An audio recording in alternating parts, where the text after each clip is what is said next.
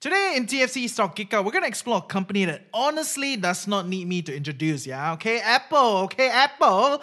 We have decided to talk about this company because we believe that understanding the giants gives you a clearer idea of how to understand these other businesses that are trying to swim alongside or challenge the giant, okay? Apple is an engineering and design leader. They can sell everything at a premium, yeah? Unlike their competitors. But do not underestimate the supply chain processes needed to run such a big operation. In recent years, Apple has also made a big push towards services, and they don't just sell premium hardware anymore. But what is the kind of growth potential going into the future? For all that and more, stay tuned. So joining me today to geek out on Apple is our in-house stock and tech geek, Thomas Teo. And while honestly, we don't really have a bear case or some big hidden secret for Apple, we dive deeper into understanding engineering processes, discussing their recent wave of monopoly legal disputes, broke down their financials, and gave our thoughts on how Apple is allocating capital alongside its investments and debt.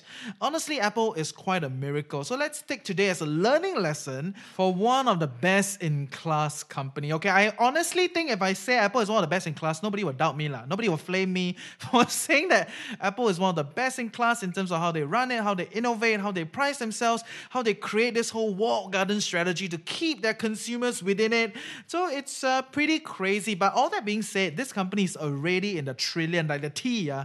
So for them to double or triple in share price, it's probably pretty hard, okay? At least not in the next few years, okay? So do expect that there will be growth in the company, but probably not massive enough to reflect in the share price and for that to then reflect in your portfolio, okay? But it's still good to learn about Apple.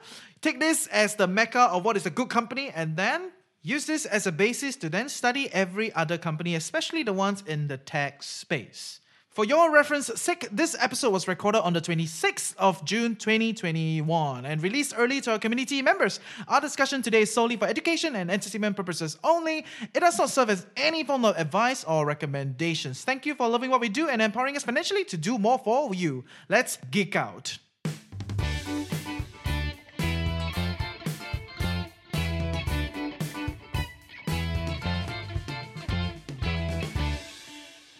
Okay, so Thomas, we back again today, and I know we've been talking about a lot of different companies in the tech space, but there's this one giant that we cannot miss because we decided to talk a little bit more about the giants, to take reference from them, to then look at other companies, right? So what is this first giant that we're going to talk about?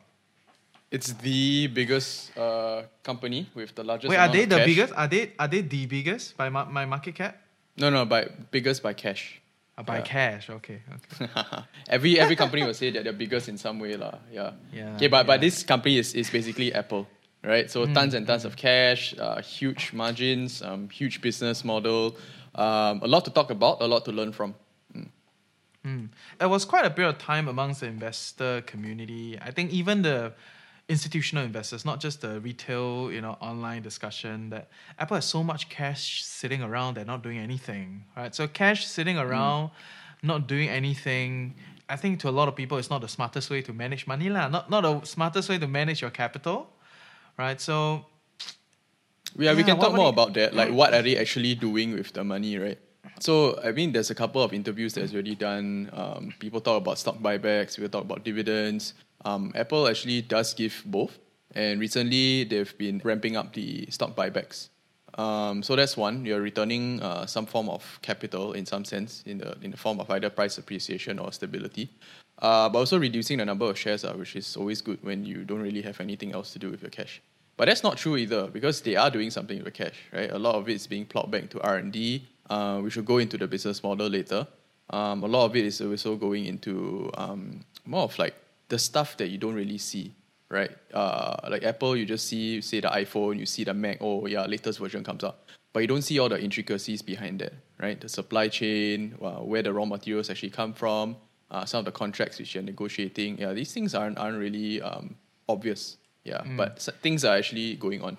It's just that, there's only so much that you can spend on that, and they are really generating that much cash, right? So you spend as much as you want already, right? That's what they have left with.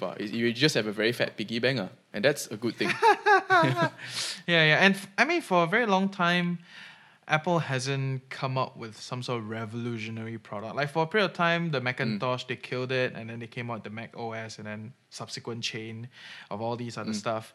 And then there was the whole, I remember when we were younger, there was a like iPod Nano, for all you young people out there today, we're a bit ancient, right? But the iPod Nano was a thing at that point in time. Right, 1,000 songs in your pocket. I still remember the tagline. and they killed that also, right? To then come out with everything that came after, and then eventually fading out the whole audio only kind of hardware chain to go into phones and all that, right? So back then, I think you see a lot more of Apple killing its own products totally and then starting like a whole new thing. I think that's the kind of R&D that's kind of product breakthrough that people are looking for, from Apple, and people are not seeing that. What do you take of that? I know they're innovating on other stuff, but there's no like new product line per se. Yeah. What are your thoughts on that? Yeah, if you look in terms of, say, the product novelty, right, it's like nothing much. Like, it kind of looks the same. It's very shiny. People still look at it as a premium brand, but they aren't really thinking out of the box. Right? Yeah. But actually, that's okay because when Apple was introducing, say, the iPod Nano or the first version of the iPhones, it was revolutionary because of the time. Nothing like that existed, right? And the pace of technology also isn't as fast. And that was revolutionary because no one else bothered to do it. So at that point in time, it's like right place, right time, right marketing. It's that kind of combination. Now, I think the competition is much more intense. I think the focus, if you're as an investor, you just want to see whether they are operating fine, which they are. For the product innovation sense, maybe coming more from the consumer standpoint, it's like, oh yeah, nothing new, nothing excited to be looking forward to. Come on lah, yeah, it's still good actually, right? If you're looking for more innovative kind of products, right, it's definitely not something that you should always look forward to every year in the like Apple WWDC. It'll be more technical than most because that's where most of the R&D is going. Right, so you heard of your M1 silicon chip. You've heard of, say, like they're separating the like AirPods further, right? Instead of like using Beats last time, then now they have their own, and then sooner or later they're going to go into very heavily on wearables. But it's things that we have seen before. It's nothing exactly new. So these hardware that people are used to, right? It's basically already existing because everyone else uses them. Whereas in the iPhone or an iPod Nano, nothing like that existed before. What was the alternative to listen to music last time? You have, say, like Walkman, on CD-ROM, Walkman. Yeah. So I remember last time I see people carry a bag just for the Walkman. Anyway, just saying it. So okay, I'm not boomer yet, but you gotta bring a stack of CDs. Right? Exactly. And then after that, you like put in one by one, and then you want to listen to your track also, you cannot save that kind of stuff. So. Oh my god, so nostalgic. But anyway, yes. Right? So we have gone a long way, but also because when you compare how people were doing things back then, say like the person's journey, in product management, we call it, say, the user story or the user journey. So how they actually listen to music is a few sequence of steps. And it's revolutionary because now you're offering a different kind of experience to the users. Basically, you don't need to have your CD-ROM anymore. You have it on one very small portable device. And that's all that you need. So that's why it's revolutionary. But now it's become so convenient and it's so prevalent that any other innovation is going to be quite incremental. Yeah. So not really that they don't do any R&D. There's only so much, right? It's a certain timing and then you can only do this revolutionary thing. Same thing for Tesla, right? Do you see anything else that's revolutionary about Tesla now? Not much, right? Incremental improvements. So same thing. They've gone past, they're in the maturity stage. Maybe you give it another 5 years, they might have something revolutionary. Yeah. Really like self-driving taxis. Right? Or like satellites that can give you internet wherever you are. I think that might even come earlier. So these are the things that we can look forward to. Yeah, but in terms of like consumer devices, how much faster can you get? Do you want music to play directly into your ear? Like you have a device, microchip yourself. Yeah, an Apple chip inside your body. That's the like most significant thing that could happen. Yeah. Okay, fair. So I think maybe as investors, we really got to give it a little slack. Cannot every day expect someone to have some whole new product line. And yeah, truth be told, there's a limited new consumer hardware out there. I mean, the latest ones probably we're looking at wearables or like AR, VR kind of tech, but that's about it. And yeah, I would say Apple is already in a lot, in fact, most of them. But it's no like new breakthrough lah, right? But that's all it is. Okay, so as a consumer, you can hate on Apple, but as an investor, you must have an investor mindset when you're looking at Apple. It's a very different way of looking at things. But recently, I think one of the main talking points that we have to put out, right, it's the app wars, right? The App Store wars between Apple and Google, and then all the other people that are trying to like sue them and all to say that they are a monopoly. Do you have some thoughts on that? It depends on what kind of angle that you're looking at. So Apple has this walled garden concept. Walled garden meaning that imagine, right, you're entering a maze, right, but you can't get out, right? You're inside this nice cooped up enclosure, but it's Apple a garden. It's a garden because you actually don't mind staying inside. It's pretty nice. It's no longer a maze. And wherever you go inside that garden, right, no matter what, you hit some kind of Apple service where you have to pay something or you have to view their ads. So in that sense, right, what is it actually monopolizing? Because they created a walled garden, right? The users are there on their own, I would say volition, right? They just go there because they want to. It's a monopoly if users don't have a choice. So you might think like, okay, right, they go into the walled garden, they don't have a choice because they're stuck inside the ecosystem, right? But they are also reliant on the rest of the Apple ecosystem because it does belong to Apple, right? So what is truly a monopoly, right, is when you actually control everything. But do they? Firstly, they give the developers a choice to put it on their App Store, to actually agree to pay for the commissions and all that kind of stuff, right? But they also agree that they will provide paying customers. And the customers are not complaining, right? It's only a few of the developers that are actually complaining. They are taking a very high cut as compared to the rest of the competitors, say like Microsoft's App Store or Google's Play Store and so on. But those are very different platforms. They belong to other companies, right? Apple is not concerned about that. It's just concerned about its own ecosystem. So you want to build something for the App Store, right? I don't care whether you're building it for Google Play, right? You're in my App Store, you play by my rules. You don't want, then so be it lah. Yeah. How's that monopolistic? You could always go to someone else, what? It's just that we have a very compelling product. And everything else is your choice, lah. Yeah. So if you don't want to do that, you can just go to Google Play. It's fine as well. Yeah, maybe the standards are not as stringent. They will charge you less, which they are now. Even Amazon reduced their App Store fees. So you can go ahead, lah, right? But the quality also drops, right?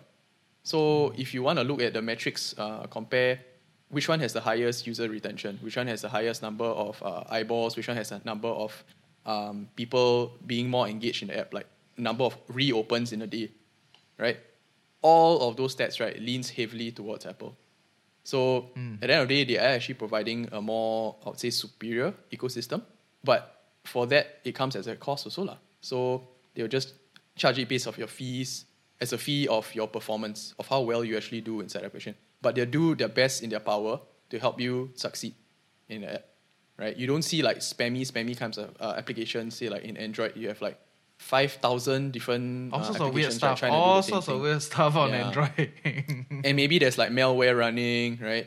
Sometimes also they ask you for permissions about your don't know lah, like QR scanner, want to know about your calendar, that kind of thing. Yeah. So Apple really makes sure that doesn't happen, and they also focus on the data security, data privacy point of view. So each of the apps are vetted very, very carefully. So you only get quality content, and that's why the ecosystem actually works, right?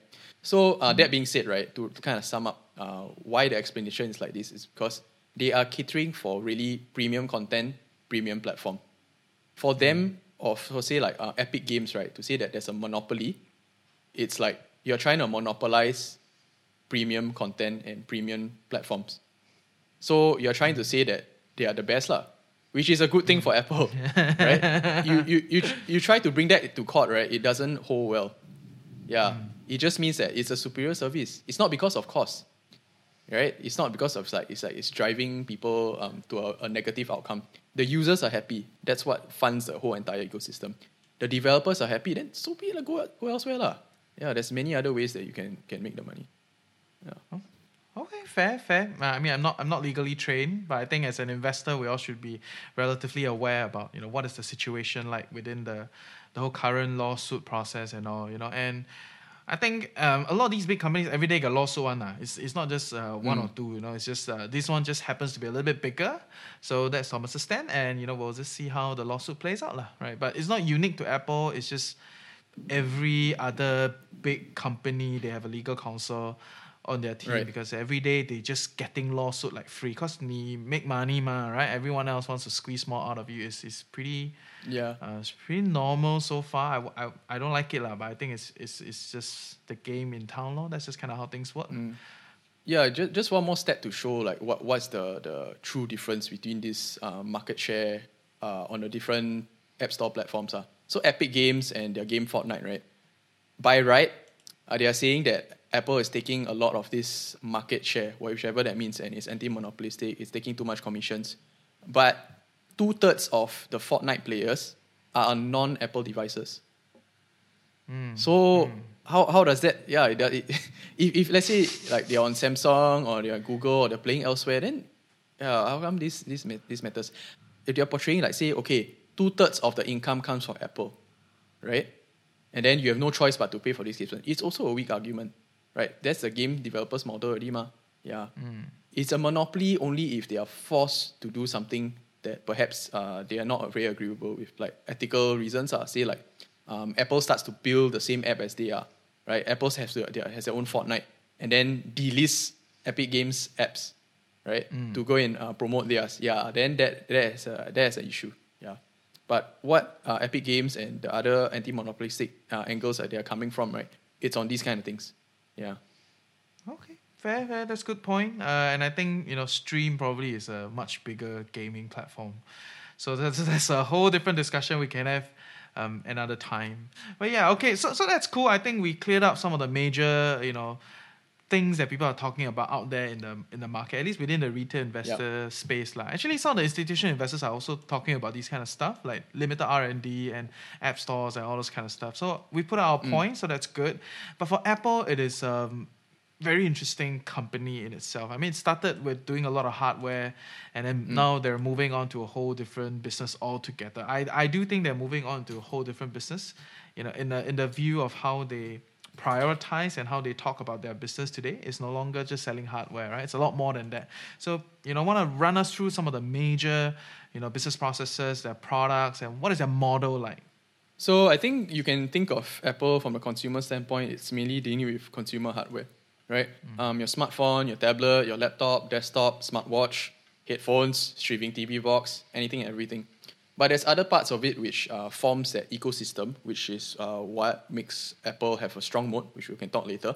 It's also the software or the ecosystem aspect. So you have your app store, your services like your warranty, your different kind of subscriptions that you can do with Apple, alongside all these different kind of hardware combinations, such as iCloud also. And another like moonshot kind of angle. It doesn't make up much of the revenue, but you can see actually there's some R&D going on there. They call it Project Titan, which is their very, very quiet project about self-driving cars, right? You also have the smartwatch, or rather the wearables portion. They're trying to go into healthcare as well. So they're really trying to be the forefront of the devices that any human being uses. Yeah. They started out as like Apple computers. So that was with some history. It was like 1976, right? They've come a long way since then. So this is almost about 40-ish, 50 years already, right? And again, on the R&D argument, it took them some time to build their first computer. It also took them some time to build the first iPhone. So the R&D does take time. It's not something like, every year I must have a release. The releases that they had back then for like the Macs or the iPhones and all that were a lot of, say, decades of R&D that were done in advance. And then once they release it, right, it's just incremental updates after that already. Yeah, but there was a lot of like upfront R&D investment that was going on. So right now you can see, say, in wearables or in like Project Titan or some other secret project that they have in their labs, right? This secret might be the project. Same. Yeah, they have a lot of those kind of things. I believe, yes. It might actually be that these secret projects might actually be going on right now.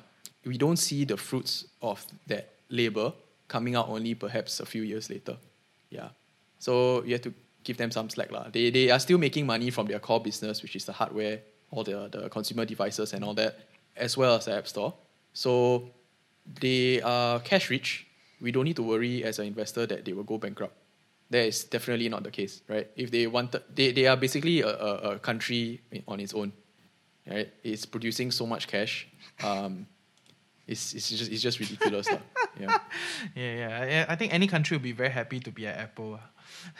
Yeah, they're making a lot of money. I think what I'm hearing is when we're looking at Apple's business, you really gotta kind of break down the revenue into two parts. One is the hardware consumer stuff, and then the other side is the App Store and services, right? That's all that we should look at in terms of how we envision the business, because I think sometimes when Apple first start, right, people look at Apple's business as like iPhone, Mac, wearables, it's very this is like the core of their business, and that's how people look at its business in itself. But what you're trying to tell us is, don't need to be too focused on individual products, but just kind of see the whole hardware as one business. They're selling all these things that they're selling to the consumers, and there are many things that they will come out as it goes along. As long as they keep having, decent sales rates and all, that's good enough. And then also look at the other side of the business as the App Store and the services. Is that kind of how you want to look at the business of Apple? Right. Yeah, because any company shouldn't be a product-centric company. If they live and die by product one, then it's a bit difficult to also grow it as a business, right? Apple is way more than that. Yeah, exactly. But that is how every company starts. Every company starts with like one product, and then they try to dominate the market in some ways, and then but you cannot really call them a business at that point in time because it's like just that one product. They haven't built out all the other processes. And after that, then they go into the phase of like one product, business, and then they think of like, okay, how do we do more? Add different permutation and then different product lines. So it's all a process, right? But I think Apple has moved way beyond just like one product, and it's exactly like what you said, right? It's a much different phase of business. Yeah, actually, I don't really agree that every business starts out with a product. Actually. Yeah, really? You can start with I mean, not the definition about product and service. You sell something, yes. But every company also has some kind of unique advantage that they bring to the table. A company with a less than superior product, right, can still succeed because, say, their marketing or sales is very good. Their execution is very good also, or their leadership is good. And sometimes they have some like hidden advantage whereby, for some reason, their cost profile, right, is so low. And then they still have the same pricing as they have for the competitors, right? By that already they win by margins, right? So that's a different kind of game that people play. So a business is more like a combination of all the different things, right, which make up the company. Yeah, the products it's one component, it's important, yes, but it's not the only thing. Yeah. But at the end, Apple is just like way more than all of that combined, right? So if in that sense of trying to understand Apple, then what are some of the major processes that we should know then if we look at the business as hardware and services, App Store? So no matter what, their main arm that's spitting out cash is still the hardware portion. So there's a lot of R&D that goes on. I love how you use spitting out. They're really spitting out cash. See the amount of queue out there, it's still a real thing, man. Wow. At least before COVID. A few years ago, I was like, who still queues for this? But I'm lost. My friends that work in Apple, before any launches, right, the few days, no need to sleep. Just focus on this thing and set up the whole supply chain. All the fulfillment guys are crazy. But yeah, please continue. Yeah, so because the R&D, although it's incremental, it gives reasons for them to create new features, and with the features they are able to raise prices ever so slightly, right? And sometimes there's just a totally different model, and then some abstract pricing model is slapped on top of it. Their margins just automatically improve by like 5 or 8%, right, per product. And then you also get the part where, other than new features, the existing way of how they build these products improves. So Apple does the designs, right, of all these like semicon things, and then they send them to like TSMC, they manufacture and all that. The design itself, as well as the supply chain steps, is what Apple can control. And this takes also some optimization.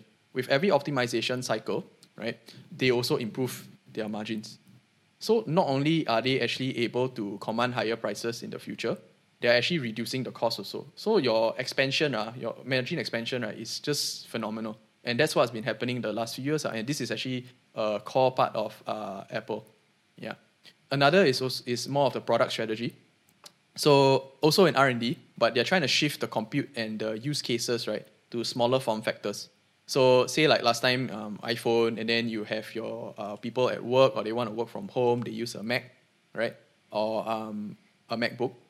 I'm not sure how many people are using the iMacs nowadays, but that has been incrementally shrinking. It's actually deliberate, so it's going from to large size factors to smaller size factors, and down all the way to the wearable, where basically if you can do as many things as you can on the watch or whichever wearable in the future, like glasses or something, right?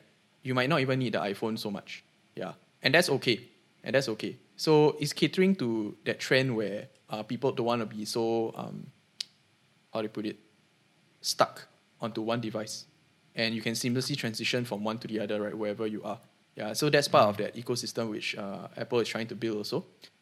Something like what Spotify is trying to do, right? You listen to music on the go, and then after that, like you stop playing, but then the desktop or your laptop remembers where you last left off. You can continue there.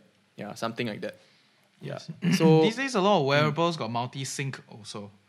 Right, you don't just sync to one device. A lot of the audio wearables, they have like multiple sync. You can sync to your watch, sync to your phone, sync to your computer, and all that, right? So I think you'll see more and more of these kind of integration all along in the hardware space. It's not unique to Apple itself. Yeah, that's how I see it.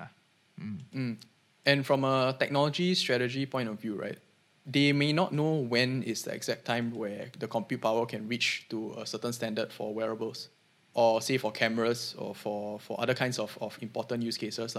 It's like you want to fit a camera onto your watch, right? But that could be interesting, right? Because then you don't need to actually hold things up really, and you can have more different kinds of apps or use cases. I'll just generalize as use cases. On top Cameras of that, are so cheap these days, so yes. Yeah, very possible. It's just when. And if that is the case, right, they will want to make sure that all their devices are interoperable, meaning that they can work with each other seamlessly. So when the technology actually comes, which is something that Apple doesn't control, yes, they do a lot of R&D, but it's to make sure that whichever comes, right, they're actually ready to just plug and play. Can you give us a little bit of clarity about like what do you mean by when the technology comes? You know, I think for some of the listeners, they may not have a clearer understanding of like what do you mean by when the technology comes. I kind of know what you're saying, you know, but could you kind of elaborate a little bit further about how does technology get developed? What is the kind of process cycle? And Apple as a brand, they cannot actually do everything. Like some of the filmmakers, they have this visionary idea, they want to do it, but then they say things like, oh, the projector system is not good enough, you know, cannot do it in the film. Like it's like Avatar, right? Some of the things that they try to build, it took them a long time before it came out, not because they didn't have this idea, but because the technology hasn't kind of kept up, right? So when we're looking at Apple, you know, what is the kind of technology cycle that we should be more aware of? Sure. So I think we can split this into things that Apple can control and what they cannot control. Apple controls the design aspect, right? They send these designs over to the semicon fabs, the foundries. They will go and develop these things for them, and then eventually will manufacture and then to assemble. And then eventually you see the hardware that you see today, your iPhone, your Macs and all that. And then there's the parts which Apple doesn't control, which is more of the R&D on a very like macro level. Something that the profs in the university or some like crazy institution is doing on some secret project to take over the world, that kind of stuff. Okay. So an example is like, say, like materials engineering, right? Other people, other than Apple, is actually spending time and effort to actually make materials lighter or make the materials more sustainable so they can break down easily. So over time, right, that will eventually improve, but we don't exactly know when. But Apple knows that if, let's say, these kind of materials exist, we can use it inside our parts, our supply chain, and that's very good for our margins, number one. But number two, also, they know that they can introduce other kinds of processors, right, which will help to improve their own processing. What do I mean by this? So I think about 3 or 4 years ago, Apple actually introduced this like trade-in program, but a trade-in program with a very like big marketing slant, which says that, oh, we can actually recycle quite a lot of the components, right? And it's all automated. You know how crazy that is? Yeah, so you don't throw the whole device anymore. They're actually reusing their own parts into the newer models, or they can like distill things down back into the like the smallest component possible and then build it back up, right? Yes. And so they know the way to actually process their own old devices and to build them into the new ones because they are the designers. So same thing for newer technologies. Say there is a more powerful camera that can sit in a smaller space. Because they know the design, right? They can reserve certain slots. Okay, in the future, compute power will be even more powerful. I need less space for this particular part. Let's say I don't need so much for the battery. For example, just battery. the battery. Memory is also one of them. So they reduce the space in that, but they can allocate more space, right, for this new technology that comes in that needs that amount of space. But it opens up a lot more use cases, right, for them. And that's where actually more innovations can come in. There's a lot of different other combinations that come in from their existing apps or their existing hardware, their software, security, you name it. Yeah. So it's really just a combination game. But really understanding which part to actually take out, to plug out, to put back in, that is very, very key part of their strategy.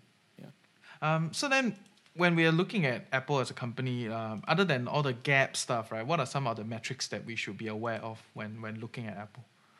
Product-wise, right, I think it's important to look at the number of say, your iPhones or Macs that's out there inside the market. You can look at that as a growth rate or the momentum that they are gathering in terms of market share. Some people, they are just buying 2 iPhones. Like, it's actually really possible. Some have both Android and iOS device also, right? So you could look at it in terms of the number of hardware that's sold. You can also look at it in terms of the number of iOS users. Yeah. So depending on which side of the business you're looking at, the hardware portion or like the software/ecosystem model. So the iOS users, right, will be important if you're looking on the services as well as the ads portion. Yeah, so that walled garden approach, right, the iOS part is pretty important to go and look at. So basically, if you're iOS, you have interoperability to the rest of the devices, right? It also represents a certain market share, right, where you know that there's almost guaranteed lock-in. Once you're inside the Apple ecosystem, right, it's very likely that you'll stay inside. And by choice. It's not because you don't have a choice. It's by choice one, yeah. Also, it's very hard to come out, really. Because it's like what you said, the garden inside too beautiful. I mean, this one don't need to explain. A lot of people, I think most people have used Apple at some point in their life these days, So, yeah, it is hard to switch. The switching cost is high. I mean, would you say also for their services, right, it's also at a reasonable price? Right? It's not say that they're gouging people. You are actually, it's okay. And the quality is also okay lah. Yeah. So I think the advantage here with them is that if you look at them as from a hardware plus services kind of business, right, they are not reliant on solely the services as a business. So they can naturally give you a decent product or good product at a cheaper price compared to other businesses that the whole business is about the app or that service. Right, so when you have these kind of dominant players, like, okay, not these kind of, this dominant player, there's only this one guy in the game at this moment in time that's really doing this.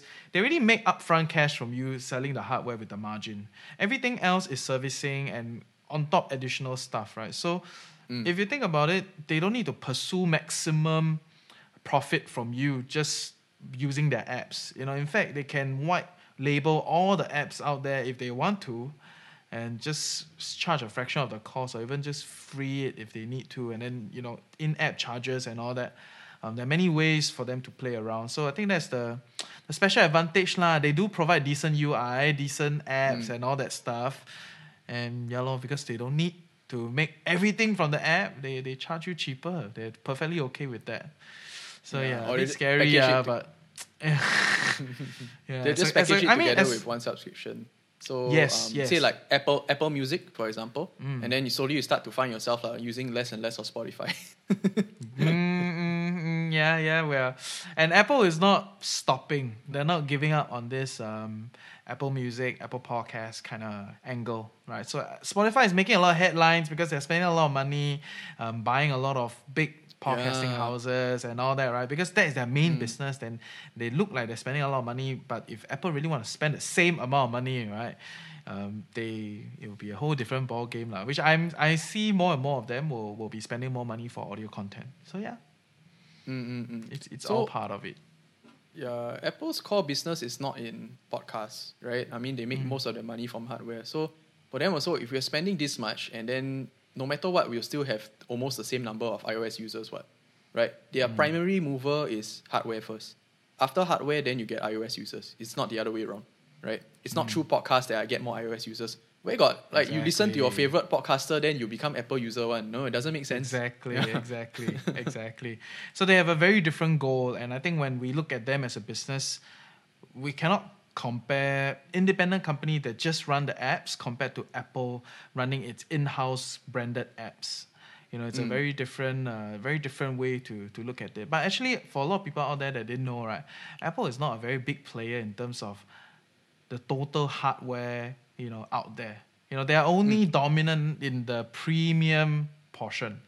But if you really look at all the hardware being sold, right, they're maybe like a quarter in, or slightly less than that, right? So what is your take on that? I heard stories out there, or I heard an angle where people look at it as a premiumization, growth-driven kind of factor, like, in the sense of like, all these little players out there that charging very cheap, Xiaomi, Huawei, all these kind of guys, right?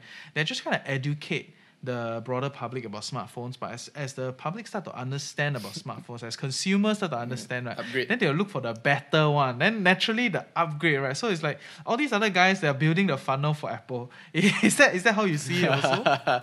Agree. I think I'll agree with that. Yeah. So some stats like Apple is as of May 2021, 26% of the mobile vendor market share, and then 27% is Samsung. And then the rest is like Xiaomi at 10%, Huawei at almost 9% or so, and then the rest is all the miscellaneous players. So building this funnel. Miscellaneous players. Okay. It's really a lot. Yeah. So it varies, right? Like Japan has their own mobile vendors. Maybe like South Africa has their own also. Yeah. So we got one rate something here. I can't remember. Singapore also got someone try to start some local phone brand also. Rate something one. Rate bean or rate something. Can't remember lah. But miscellaneous. All under miscellaneous. Yeah. They are sort of giving the first experience. It's like an entry, right? It say like you want to pick up golf or tennis, right? But then you're not sure whether you want to really invest into a set of golf clubs or like tennis racket and all that other jazz, that kind of stuff. You go Decathlon. Yeah, so you buy Decathlon first. Yeah, then when you're serious, you go to Callaway. Anyway, we should talk about Callaway as a business. I think they are pretty interesting. But that's another time. Yes. So you start with the entry first, get a feel for it. And then you start to realize that, okay, after you get a little bit better, you have more advanced users of your hardware or your sports stuff. Then you find and say, okay, is there things that can actually give me a better experience? And then you start to hear Apple's premium, and okay, just try yeah. So how do you actually try this, right? There's no way to go in demo unless you go down to the retail store.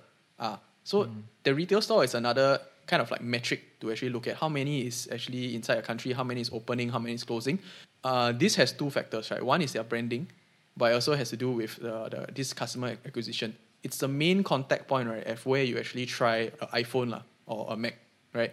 Unless you can go and ask a friend, like, hey, I'm thinking of going and buying an Apple device. Help me to use yours. That could happen, but not in the epitome of social selling. That's even better, actually. Yeah, for a lot of people that didn't know, Apple, I think, was it LVMH chief was the one that designed the whole, the whole Apple store experience. Not the head of LVMH, but the chief of stores of LVMH the back experience. then. Yeah, she was the one. Was it she or he? I can't remember.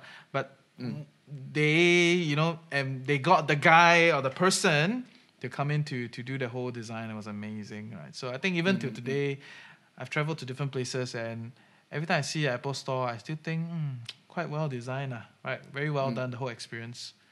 And it's like end to end. The first experience you get with Apple, say, is at their website or their store. To let's say when you get the device, the support that you get, the whole customer experience, right, is very, very well thought out. Yeah. Very positive on this company. Got no bad thing about Apple to say, huh? I mean, look at reviews, ask around, ask for complaints. The only complaints that you get sometimes, right, is that expensive, say like the third party Apple Care providers. So the ones that you go to service the phone, queue very long or suddenly the device lost that kind of stuff, right? But Apple soon itself, they will integrate. Yeah. Soon they will integrate this part of their service also. Yeah. You can direct drop, into whatever, and then you can just kind of get it back. But all that jazz. So I think our base case here is Apple is already a very big company. They're very matured, but as a big company, they are not stopping in the sense of like they're not stopping their innovation. They're continuously spending, and like what Thomas said, like they're spitting out cash with the hardware, like, and it's amazing how they're spitting out cash with the hardware, because for a lot of other people that are selling hardware, they're dying. Okay, all your HP, your Dell, all of them, they all chui, because they are essentially in a commoditized part of the market where you cannot tell the difference. You buy ASUS, you buy HP, you buy Samsung, you buy LG, they're all like all kind of the same. Samsung is trying, okay, and it's pretty successful in the premium mobile chain for a while, but they've not kept up since. But Apple is one of the only guys that are selling hardware at a premium, and it's pretty wild, because if you think about it, right, the cost is the same, or more or less the same, from the chips and everything, compared to the other guys that are selling the commodity level kind of hardware. It's pretty much the same. There's some things that are a little bit different, but the interior, your memory, your RAM, your GPU, they're more or less the same. They buy from the same vendors. Okay, but then to be able to then sell it as a premium, that is quite wild, right? So that naturally the margins are a lot bigger, and it's spitting out cash, or pretty crazy. I think also there's another difference between Apple and say like Samsung, Huawei and all that. So Apple focuses primarily on design. Yeah, yes. So they make sure that they get those designs right? And what I mentioned previously, there's a technology strategy behind those kind of designs. It's something that is long-term thinking, right? Rather than short-term, we have to match up to Huawei, or Huawei has to match up to Samsung, and then it's just endless battle. So you tend to do a lot of like minor patches, minor iterations like that, right? But incrementally, right, your cost profile is actually going up, right? There's a lot of just revisions, and you find out that, suddenly there's this game-changing thing that Apple did. We can't do that in our current design. Oops. Yeah. Like suddenly it just they're not able to support for the next 2 years or something. And then just by doing that, right, you actually gave away your market share. It's these kind of decisions actually. Yeah. So the emphasis really matters. Pretty interesting, because I've never thought about it that way. When I look at Apple, I was always been like, the iPhone looked the same for so long. Nothing really changed, But now that you put it out, it's like, okay, that's a pretty interesting angle, which means that actually when they're designing their stuff, a lot of longevity is being built into it, even from the size, how it's being gripped. I know for iPhone 7, was it 6 or 7 was termed as the best grip for a period of time, and then they went through the whole phase of like 8, 9 and X, and then they try to like make it bigger, and a lot of feedback and all that, and now you see the iPhone size kind of come back again. Right, so I think that is in some ways it's pretty interesting. I never thought of it that way. That actually not needing to keep changing and new pattern and flip close turn. It's actually a good thing from a design perspective. That actually Apple has a much longer design view of things. So okay, that's pretty cool. Never thought about it that way. Yeah, shall we go into the financials of the company? I mean, definitely great financials, but what are some interesting things that we should pick up from this company? Sure. Okay, so I got the numbers from up till this year, March 2021, versus what we had in 2020, also March. So revenue-wise, right, it grew by 21%. And how much revenue is, right? 325 billion versus 267 billion. We all go and sell hardware lah. We go. Let's go and find a way to premiumize some hardware. But okay, anyway, continue, please continue. So primarily coming from iPhones actually. So that makes up 54% of their revenue. Wow. Right. Yeah, and then services, which is their App Store, Apple Music, subscription apps, that makes up 17.7%. And then the Macs, so your MacBook or your iMacs and all that, makes up about close to 10%. And then it's 9.4% for your wearables and home accessories. So these are your AirPods, your watch, your HomePods. And then another 8% into your iPads. So very, very heavy on the hardware. Pretty interesting. And I think they're trying to do some push into iPad. I don't know why, but yeah, let's just see how it goes. Yeah, okay, just as a comparison, like, okay, the services part, right, which is 17.7%, your subscription, iCloud subscription, okay, this alone, right, makes up 15 billion in revenue. 15. Okay, so this is really worth like a third or more, right, than some of the listed SaaS companies' market caps. So you think about it for a moment. So this is like your cloud backup service or your YouTube, which is like 19 billion, Netflix at 25 billion, right? And there's no alternative to this. There's no alternative. If you're in the Apple ecosystem, you have to use this. Yeah. Right. So it's like, wow, like free cash flow really like So someone's revenue is your market cap. What the heck? pretty crazy, huh? Just one segment of your business is churning out so much revenue compared to what all these other guys are doing. Yeah, so there's like a running joke where Apple could really buy out any company which they wanted to. Yeah, there is. And every year. Yeah, for crazy, right? And, and there was a period of time a lot of the more activist kind of investors were cornering Apple to spend. To buy and spend and do a lot of those things. I think these days is a bit quieter because you're seeing more of Apple's strategy. I'm guessing for a period of time they were also deciding where to go towards. That's why they couldn't really spend on anything per se. Not couldn't, they didn't, right? Because which in some ways is very prudent capital management, which is pretty cool because I think for a lot of listeners, if you didn't realize, right, when you run a business, you get pressured by your shareholders to do things. It's not so easy. Right? So if you are one of the biggest company in the world, you have some of the biggest shareholders in the world, which are very influential. They are not like dogs, they're not easy to tame and all. These guys are tigers and lions, to be able to fend off that pressure and to then kind of figure out the direction, then double down and with the M1 chip and with all these kind of services and additional things that they're doing.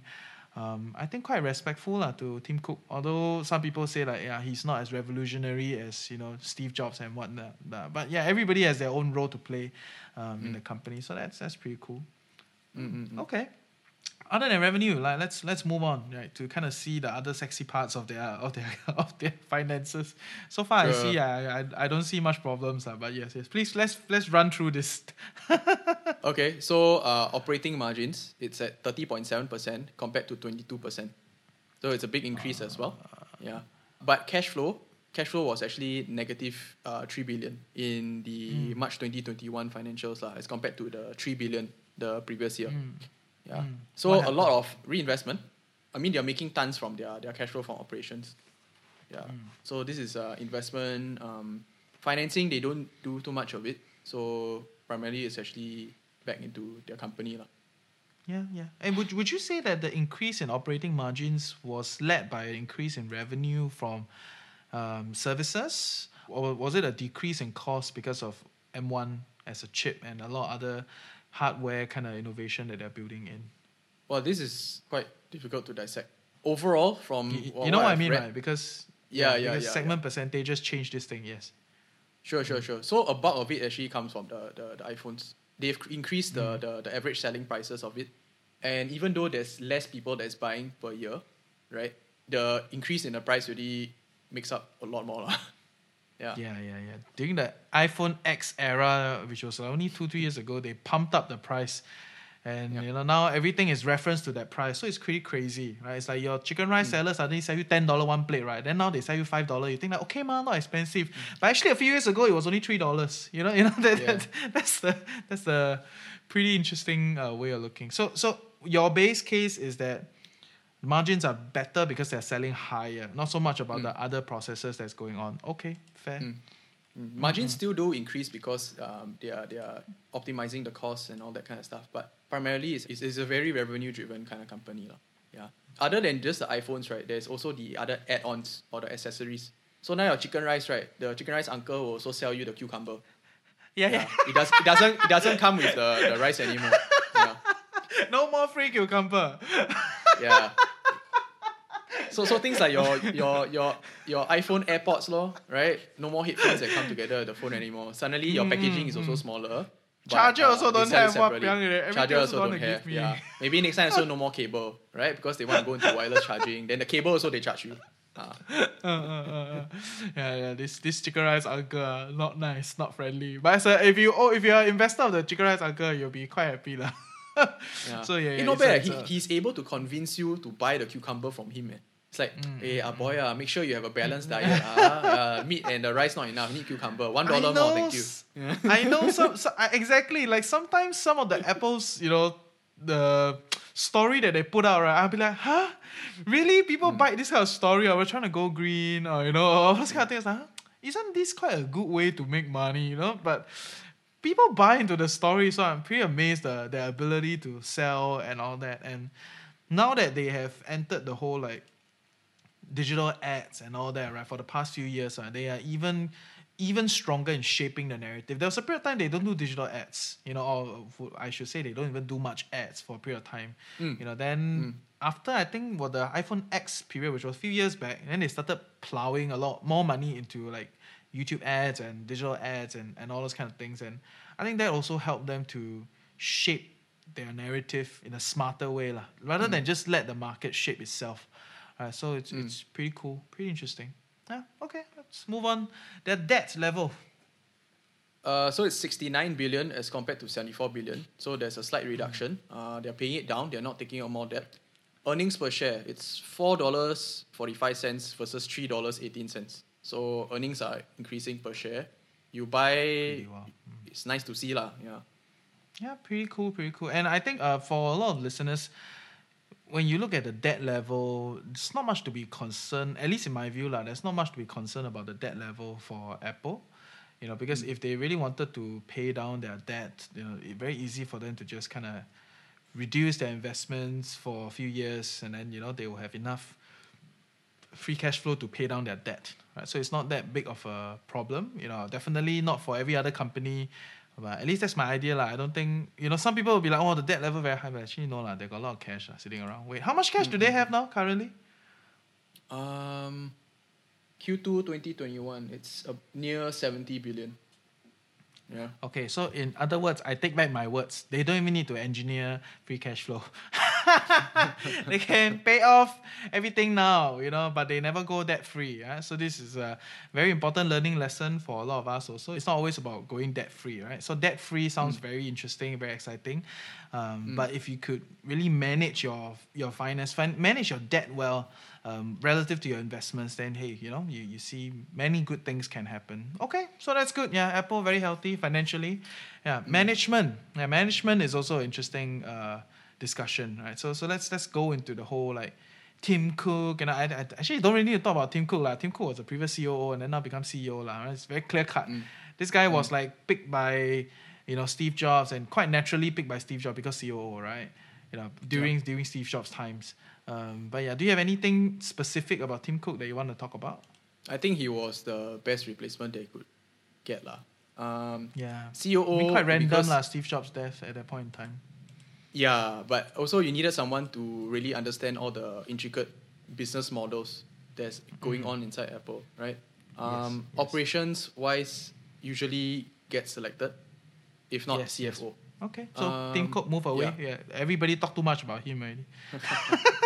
Okay, so the underrated or the ones that's lesser known, they all actually have roles to play inside Apple, and it's very specific functions with specific background. Okay, so let's start from Eddie Q. Eddie Q is the SVP for Internet Software and Services, so things like your iTunes, your Apple Music, Apple Pay, Maps, search ads, right? He joined since 1989, very long time ago, right? He was actually the first one that created Apple Store in 1998. He was also the first that created iTunes and App Store, right? So this guy is like the founding product manager like that lah. Yeah, he's got a background in com science and economics from Duke. But he's been there ever since, so he's also in charge of the same things that he was in charge of lah. So that's nice, right? There's continuity. There's also Craig. Craig is the SVP for software engineering. That means like development of your iOS, your macOS, Siri, basically all the OS lah.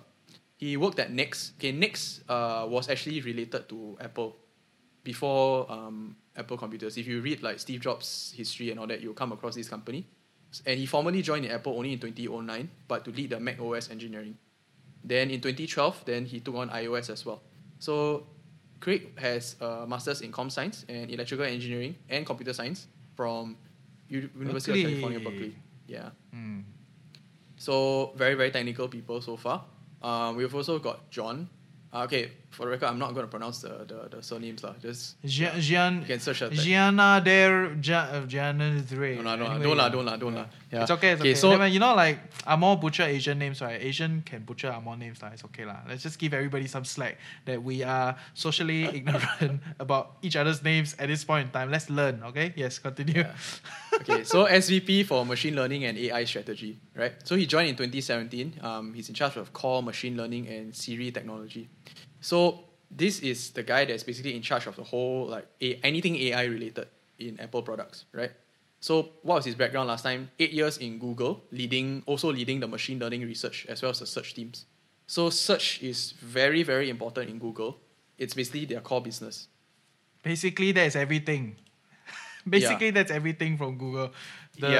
Whether is it Google or even YouTube. YouTube has an amazing search function. Right, so it's the core of Google lah. Yeah. It's like the 灵魂, from the inside. If Google don't have search, there will be no Google. Yes. So this is a guy with practical experience. Okay, so sometimes you see management teams, right? They hire like AI, ML experts, right? But mostly they actually have theoretical background. This is very, very different. When you try to execute ML and AI inside organization, right? It's a very, very different skill set. Yeah. So this person, I think, has some kind of proven experience. He co-founded a few companies on his own as well to do with AI. Okay, then we have Greg. Greg is SVP for worldwide marketing. Joined in 1986 as well, so long timer. He was the one that launched the original iPod and the iPhone. So that very grand kind of like entrance or like the kind of presentations that they're doing, right? It's this guy, right? And he's still there. So he's got overall 30 years of marketing and management experience at Apple. Previously, he was in doing the product marketing portion inside Apple. So also technical background, bachelor's in comm engineering from University of Michigan. Yeah. So they would at least understand the technologies when they actually do the marketing.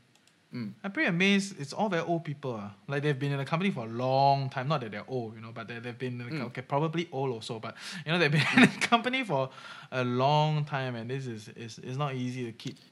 Especially all these guys, they are in very technical and innovative roles. It's not easy to keep them in one place. You know what I mean? All the sales people, right? They always want to go to all these, try new things and all that. I know lah.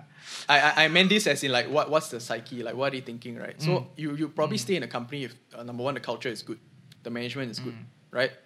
Maybe the compensation is also good.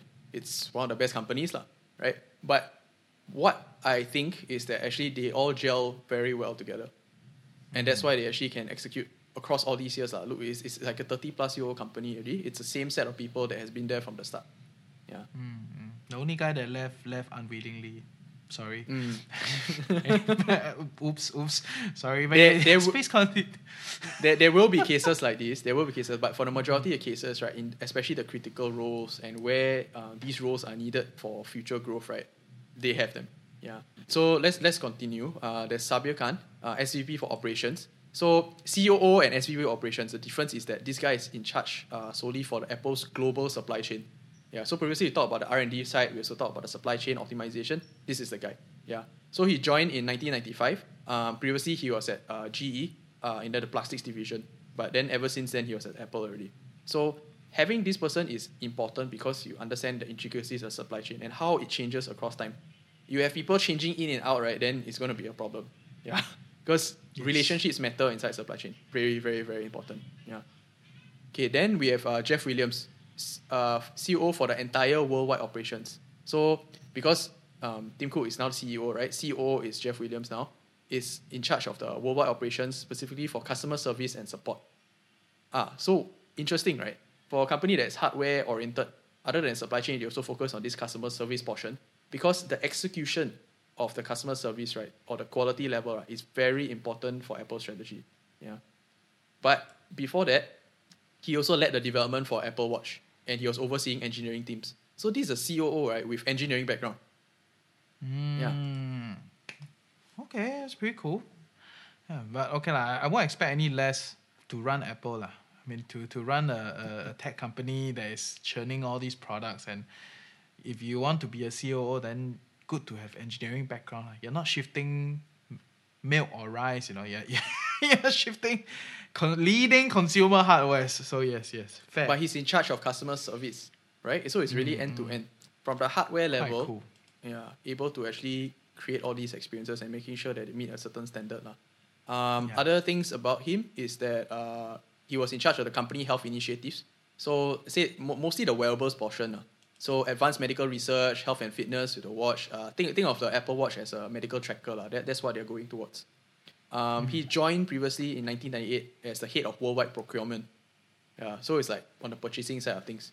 I'm not sure whether it's like quite multi-talented lah. Previously, crazy. This guy can be a CEO one.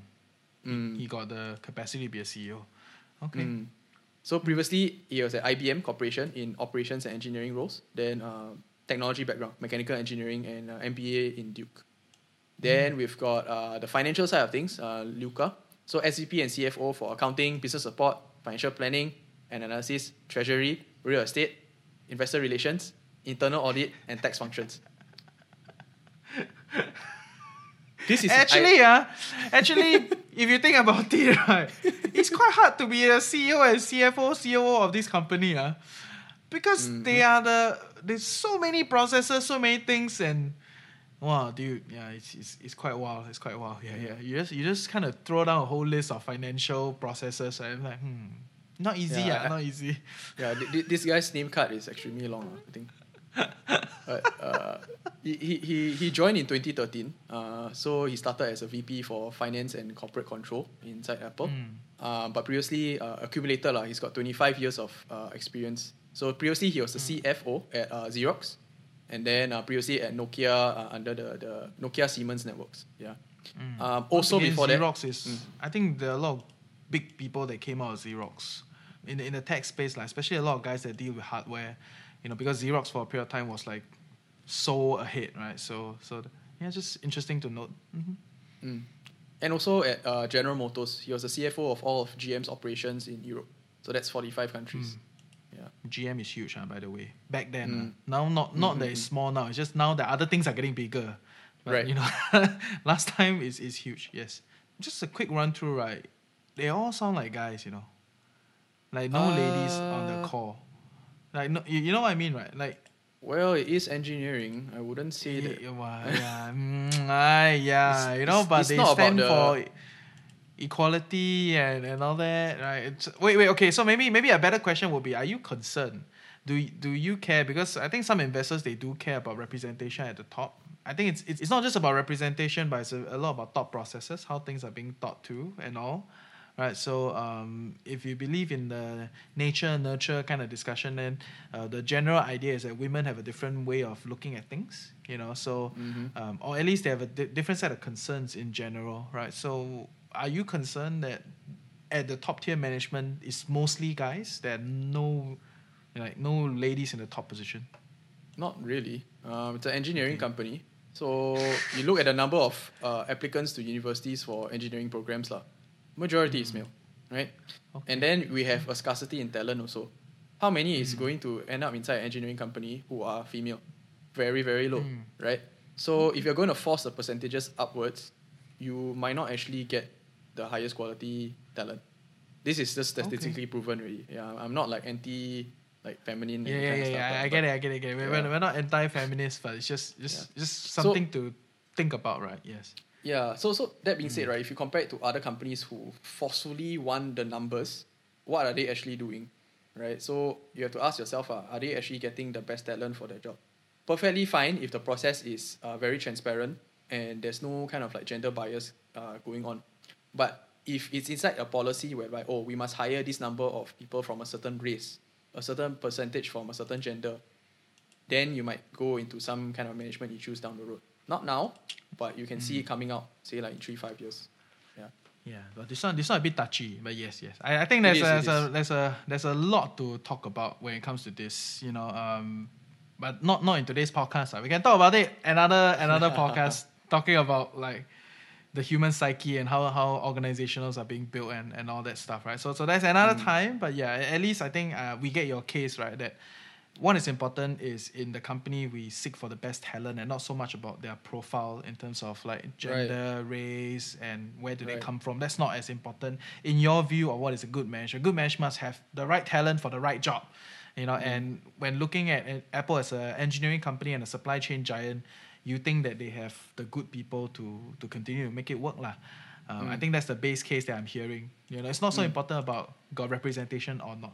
Okay, so I think that's what we can put out there for Apple's management. And I think there's no real need for a lot of critique about them because it's a very well executed company so far.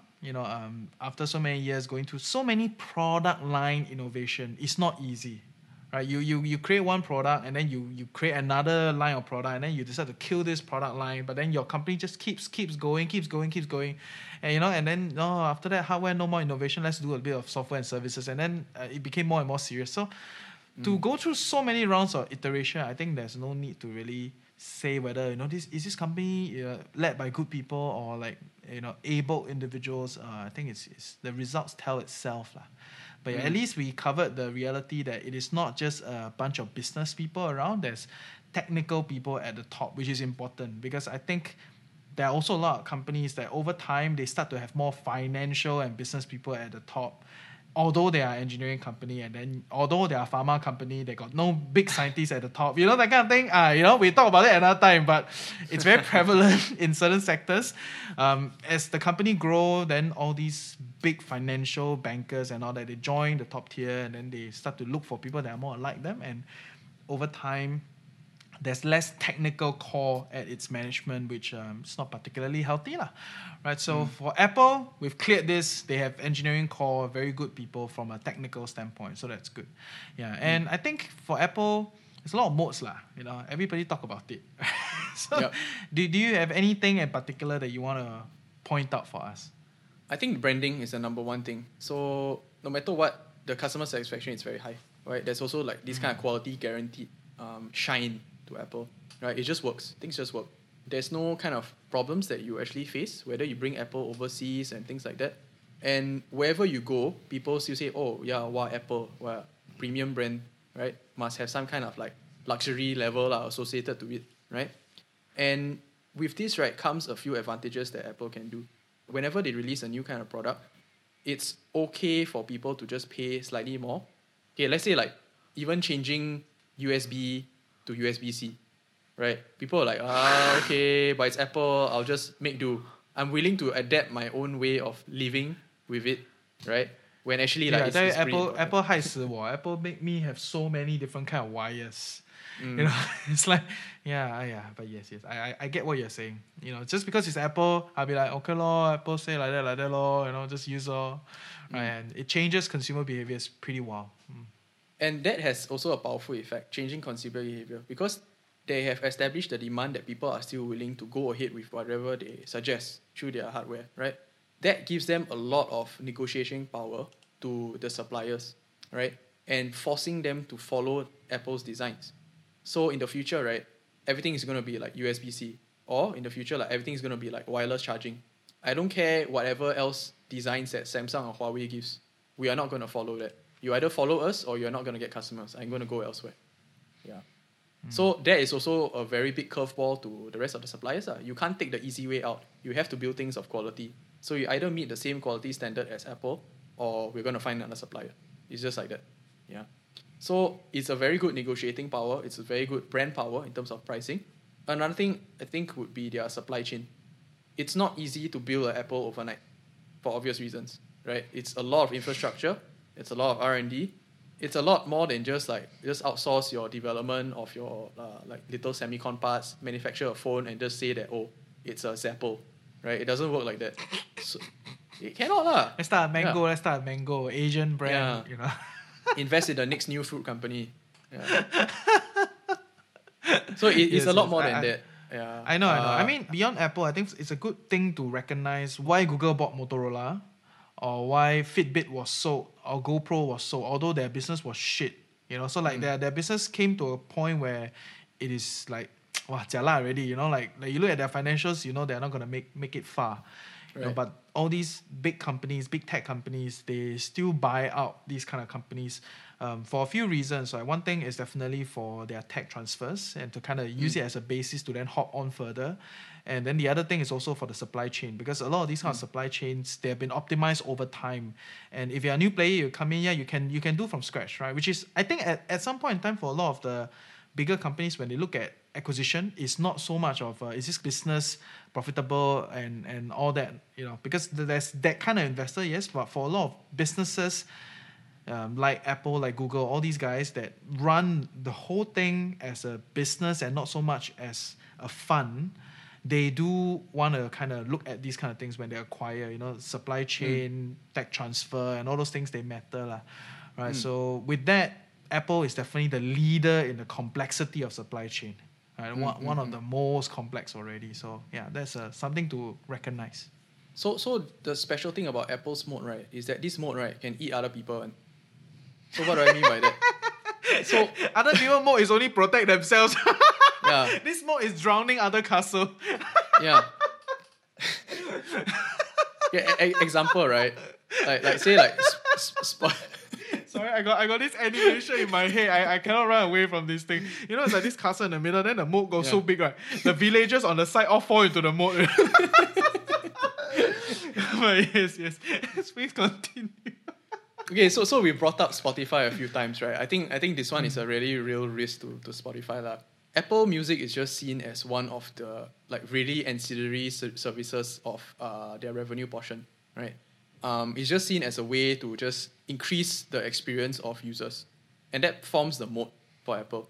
But anytime if they just decide, right, just flip a switch, spend let's say 5 billion of what they have every year into acquiring podcasts, right? Podcast after podcast is taking away market share from Netflix, from Amazon Prime, from Spotify. Please call us, by the way. Please call us. Yeah. Yeah. They might when we speak so well of them already. So it's just getting more powerful. Yeah. This mode is really so strong, right? That it's got its own flywheel effect. So flywheels, when you have this, usually for startups, but whichever things that they do, it just grows stronger and stronger in terms of growing their moat, but as well as their competitive advantage. Yeah. So it could be your data, it could be like, let's say your model gets more powerful, your influence, like for Facebook, there's a network effect. These are all flywheels. The more that you have, the stronger that you get. So it will become so strong whereby, well, it just becomes one small portion of their revenue, but to others, it's like their core business. It is so defensible already, right, that other companies will have to start spending more money to actually keep up with what Apple is doing. Right? That in itself already, it's like spend until they die. And then when the companies go down, then Apple just take whatever market share that they left as a void. Yeah. Crazy, this mode. Yes. Okay, so that's good. I think overall Apple, today we've talked a lot about why it's so good and all, right, as a company. And I honestly think they don't need us to critique, right? But today's discussion was a lot more trying to pick up some of the learning points as to how do you evaluate what people would call an A-star company. They're really quite good, by market standards, all the practices and all that. So to sum up today, do you have any risk factors that you think people should... I cannot think of much. Maybe valuation. Is valuation a problem, in today's price, because they are already past the big T, right? Can they continue to 2T, 5T, 10T, will $1 trillion market cap keep growing? Or what are some of the risk factors as an investor when we're looking at Apple? I think valuations are still okay. So they've been buying back their stock, which is a good thing. Whichever price they deem as fit, they think that anything below that is just undervalued already. And you think in terms of, say, like current valuation, right? Apple isn't priced that way, it seems. So it's more like the future growth. But it doesn't take that long to reach to that level of growth, right, that is needed to actually sustain the current prices. So that's one. For the risk, yes. So what is needed to actually sustain that growth rate, right? It's not so much about what they need to do for their future plans. It's about maintaining the current way that they're operating or the way they're running the business. So increase fatter margins, right? Continue with the R&D with their current products. Is fine. That sustains the existing growth rates. But the future is a little bit uncertain about who takes charge of the next hardware platform. It could be wearables, it could be AR, VR, it could be spectacles. So there's a lot of different players that's trying to do this. Yeah, there's a lot of players in this. Google, Samsung, Microsoft, Amazon, smaller players, Tesla. Everyone's trying to go into this new device and new space. And the new device or new space will have different kinds of use cases. How the product is being built, what features there are, what other kinds of supporting ecosystems around this. These are all very new. They haven't even started yet. But a lot of R&D is going into it to just try and get it into a certain form factor that people will use. Yeah. So we've seen some like failure cases, say like Snap Spectacles, right? The Snapchat one. And then there's HoloLens. That one's for selling during the 10K one. Try to get people to hype up about IPO and everything. A rubbish one. The whole company has never done any hardware ever. Then before listing, they say, "Oh, this is our next plan." Rubbish. But anyway, let's continue. And then there's the HoloLens and Magic Leap by the Microsoft and Facebook. So they are all trying to make it into something that consumers can use, right? But used for what is unknown. There's also the enterprise portion of this. So they are selling this to businesses, say as a training tool, or even as something that can help de-risk some of the risky kinds of operations. Say like oil and gas drilling. You don't need to go down. You can really just wear one of these and then operate the machine. Things like that. Healthcare is another one, specifically for the wearables. So Apple is putting some amount of effort into going into the healthcare space. So think of the wearables as a point of first sensor. The first sensor that the any healthcare organization, right, can go to, right, for all the vitals of a human. There's risk in that, of course. You can R&D as much as you want, but there might be some regulation involved. We say like, nope, no data is going into private companies, even though it's like very secure and all these kind of things. It might work out for some countries which are more lax in the regulation, but again, this is some of the risks. And them being this big, right, they could be pulling into anti-monopoly kind of regulations, which they already are. They are. Yeah. We are seeing some high-profile ones coming along. Not just in US, but it could be worldwide, right? Like say like G7, they've already at this point in time they've already confirmed that they will start to think of ways to tax the large big tech companies, right? Apple being one of them, because they are just not paying taxes that they're generating so much profit, right? So this is another risk that is possible down the short to mid term. So that has the biggest impact. Yeah. Other than that, I think it's regulation, but on the walled garden model, right? So for some reason, certain countries also may want to regulate it or enforce it, enforce what they deem as anti-monopolistic behavior.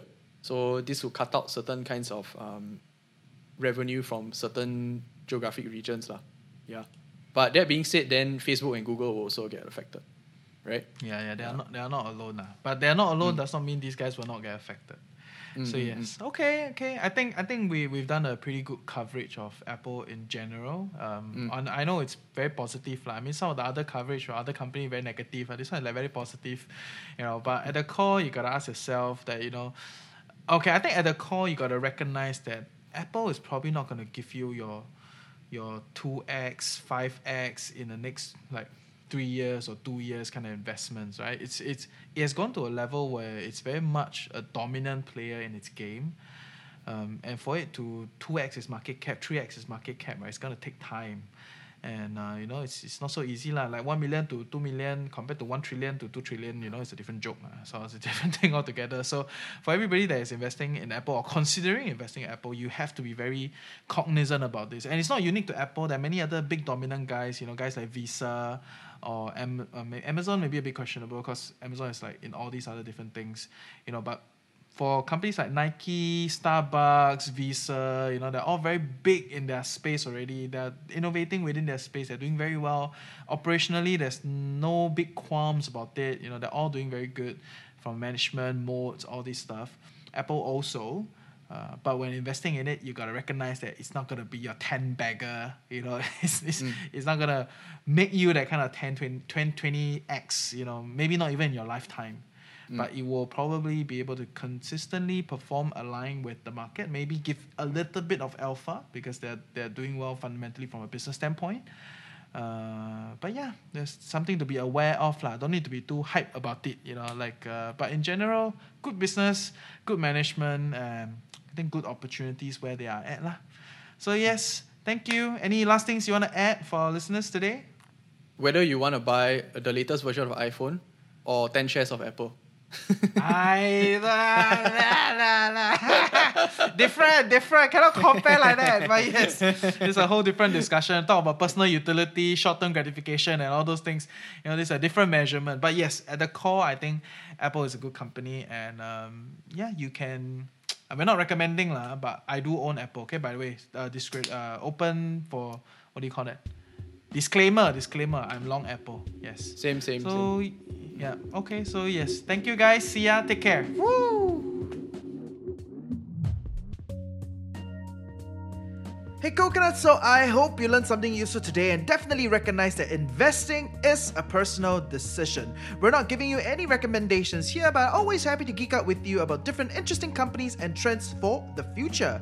This series has a lot more depth and terms, so if you have any questions for us, do join our community Telegram group or DM us on our socials. Link is in the description.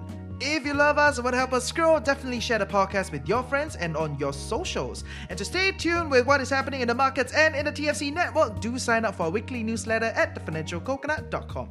With that, I hope you have a great day ahead and may you improve to become a confident, insightful and disciplined investor, ultimately creating the life you love while managing your finances well. See ya next week.